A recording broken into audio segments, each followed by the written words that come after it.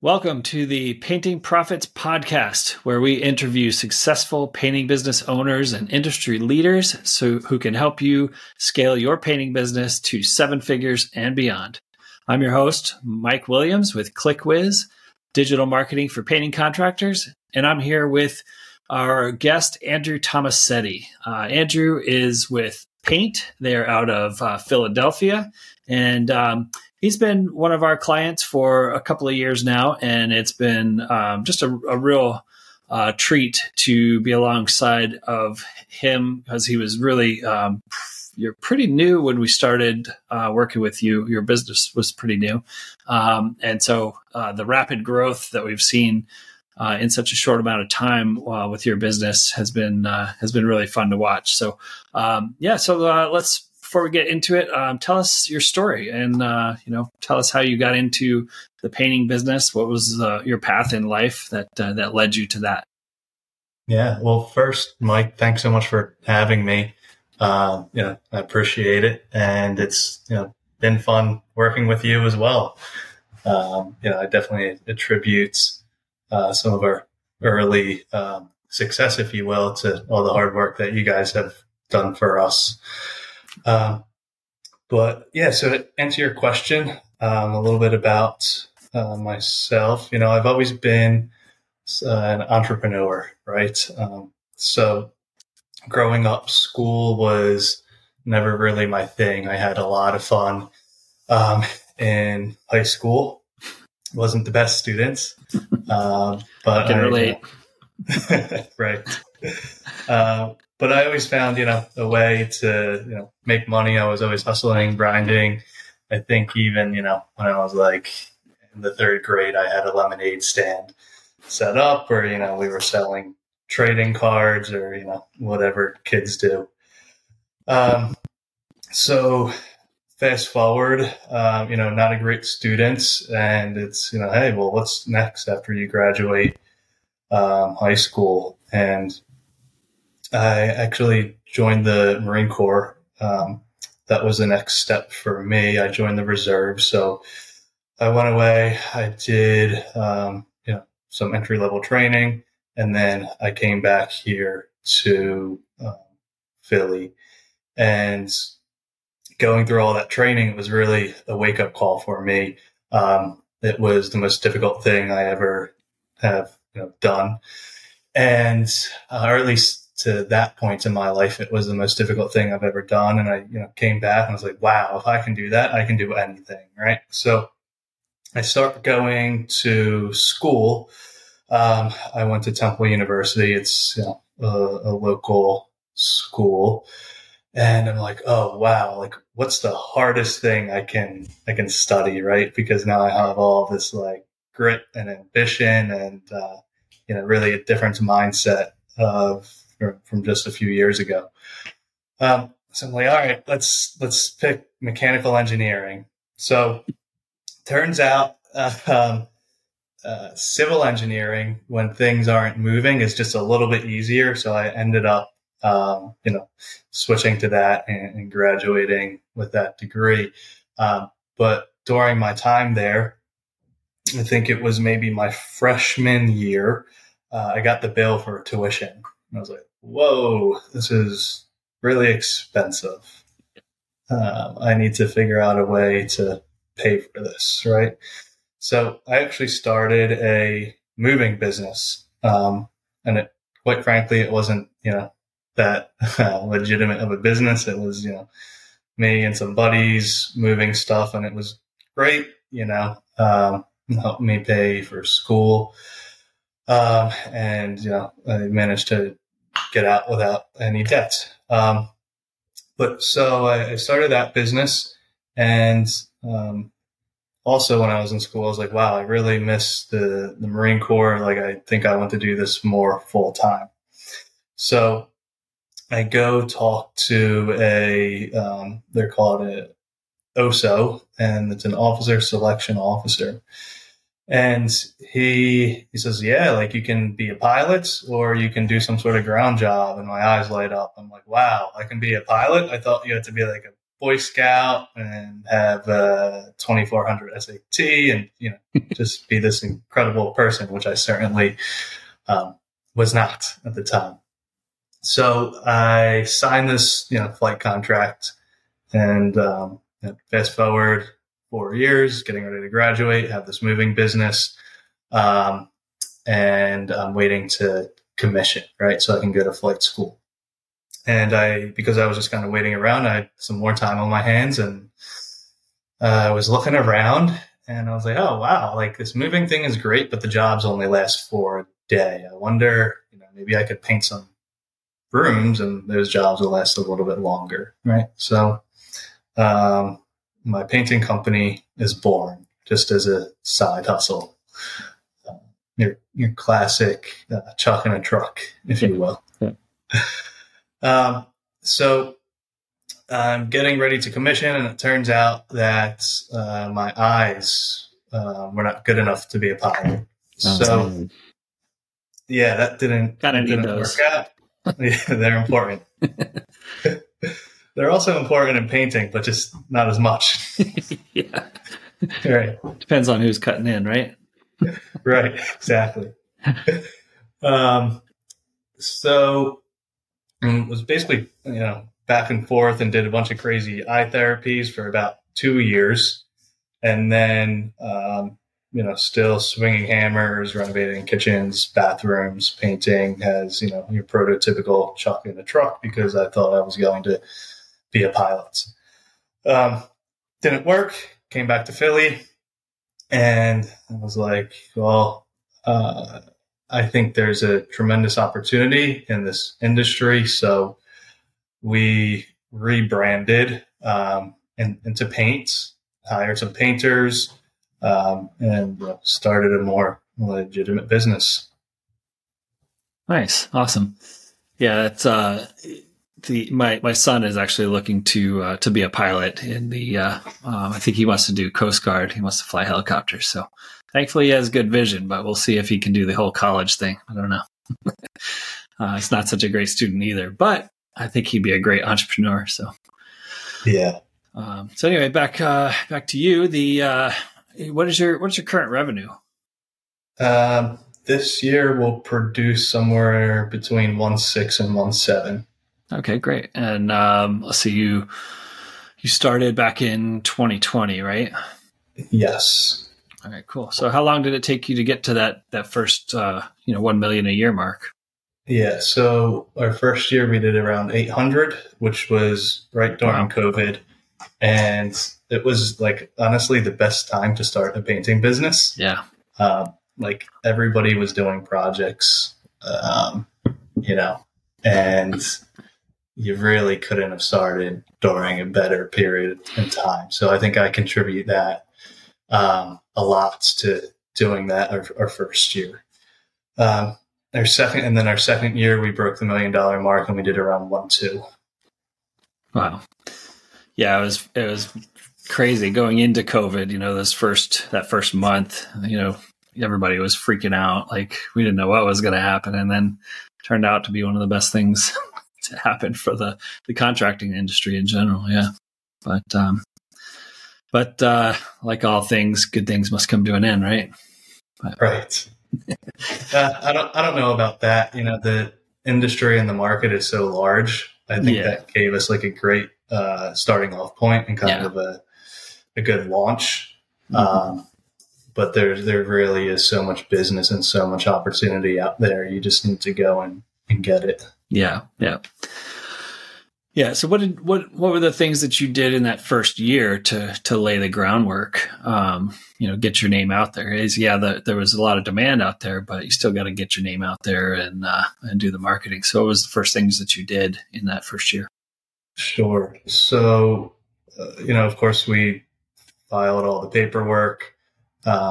We had someone make a logo for us, and then I think we also had to make a website, and we were like, all right, we're in business, and no one called us. Yep. So we started knocking doors. So It was, hey, I noticed you had some peeling paints. I'd like to give you free estimate.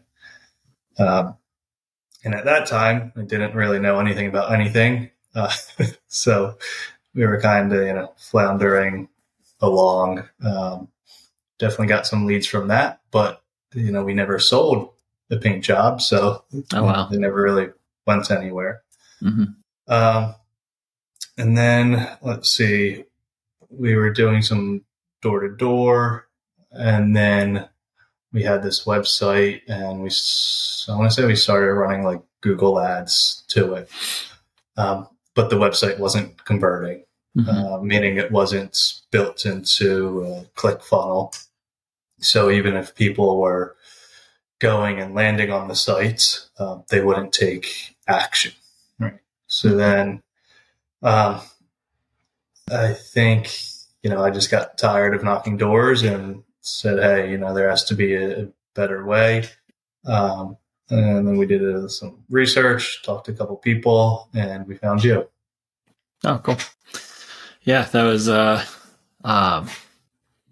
was back early 2021, or was it late 2020? I forget. But yeah. And so when you were doing the Google ads, were you managing that yourself, or did you have another agency working for you? Yeah, I never ran Google ads on my own. It was another agency. Okay. And then, I think at that time, we didn't have a whole lot of money, and I took out a small loan, because I was like, all right, we need these services. We need SEO.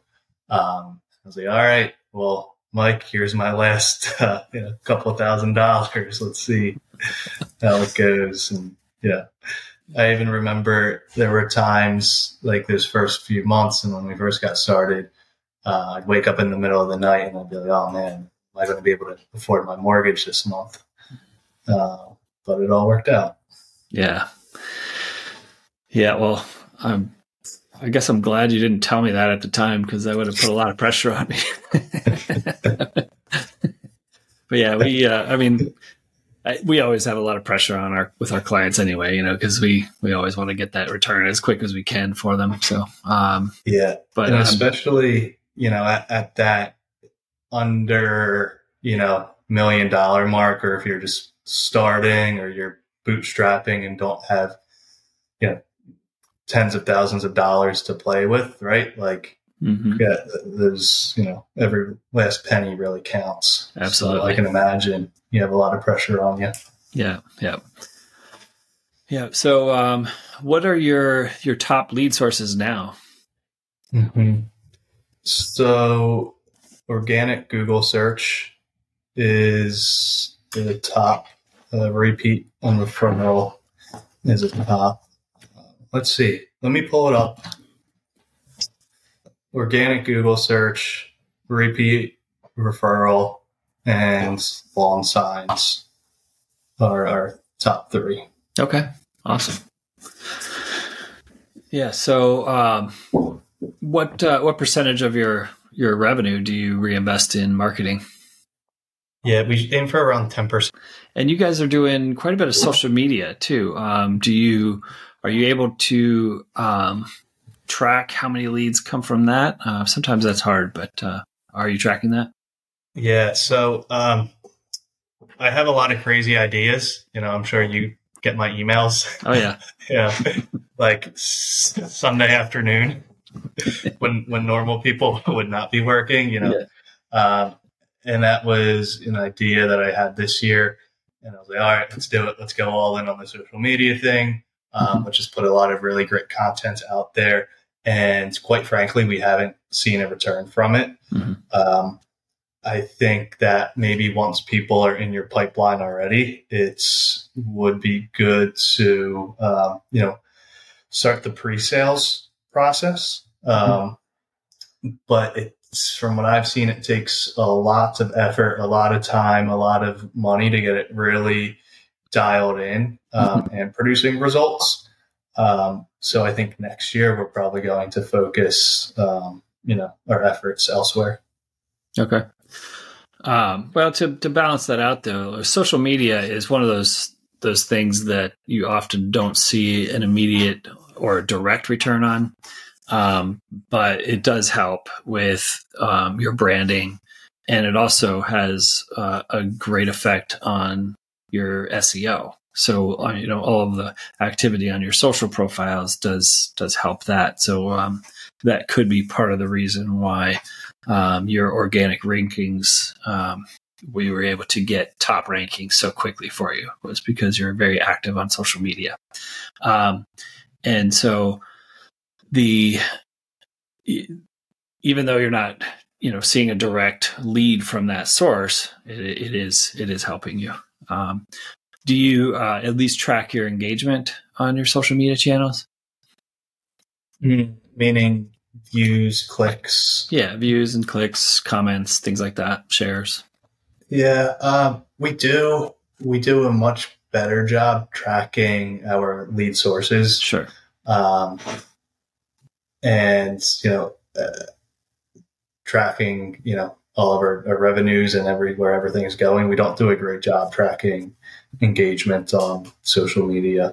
Yeah, it's one of those things that doesn't give you, like I said, it doesn't, you don't get direct leads from it. But I'd be curious. I'm going to have to pull up your social media channels and see how your engagement is, because, I see a lot of really great content on your social media channel. So anybody that's listening, I highly recommend you go check out their Facebook and Instagram. Andrew really posts a lot of great content on there. So if you need some ideas, check them out. Let's switch more into operations. You use subcontractors for your production, right? We do. Okay. You have no full-time painters that work for you? Correct. No. So what are some of the problems that you've solved using subs that maybe you can help others avoid? Sure. So I think that whether you use subcontractors or W-2s, you're going to run into the same issues. All it is how you pay someone. That's been my experience. Even like when I was painting and I would hire people, right, more that W-2 model, I would have the same issues. And I found that I even had more issues with W-2 employees than, a subcontractor, if you will. And I think that is because your subcontractor, he's an owner and he feels responsibility and pride in the job because he also puts his name on it. I also think it's humane, may be the wrong word for it, but more humane, right? Because I can give Jamie a job. He can work really hard. He can make great money. And then he can do another one and another one and another one. And he can provide way more and, at the end of the day, make more money, and he has more opportunities being a subcontractor than a W-2. And with a sub, you only have, one person that you're, corresponding with, whereas with W-2s, you have, if you have one crew, that could be up to 3 people. Mm-hmm. So I find at the end of the day, as long as you treat people right, it's the right fit for the job, then it works great. Yeah. And just like you would with a W-2, probably in the first week of them painting for you, you're going to know if it's a good fit or not. Yeah. Same thing with the subcontractor. And the ones that it's a good fit, they love working for us. They stick around. We take care of them. They take care of us. And the ones who aren't a good fit, it's very evident, and then we just go our separate ways. Sure. What's your process for finding and hiring good subs? Yeah, good question. So our process for finding and hiring good team members is that we like to start with referrals. And there's a really good book. It's called Who, the A Method of Hiring. And what, I forget the gentleman's name. Anyways, whatever his name is, what he recommends is, before you go to any job boards or, like online listings, is to contact your current sphere, right? So a lot of our painters came from referrals. So it could be referrals of other contractors that we know, or people that we've met at the paint store. Or another great source for finding painters is asking our current painters. Yeah. Okay. Do your subs, do they wear like branded t-shirts, or do they just, how do you manage that with the customer that this crew is with your company? Yep. So they'll either wear our t-shirts or just like plain white Sherwin-Williams t-shirts. Okay. All right. Cool. Do you ever plan on bringing any crews in-house, or are you going to stick with subs? Yeah. In the short term, no. Long term, maybe.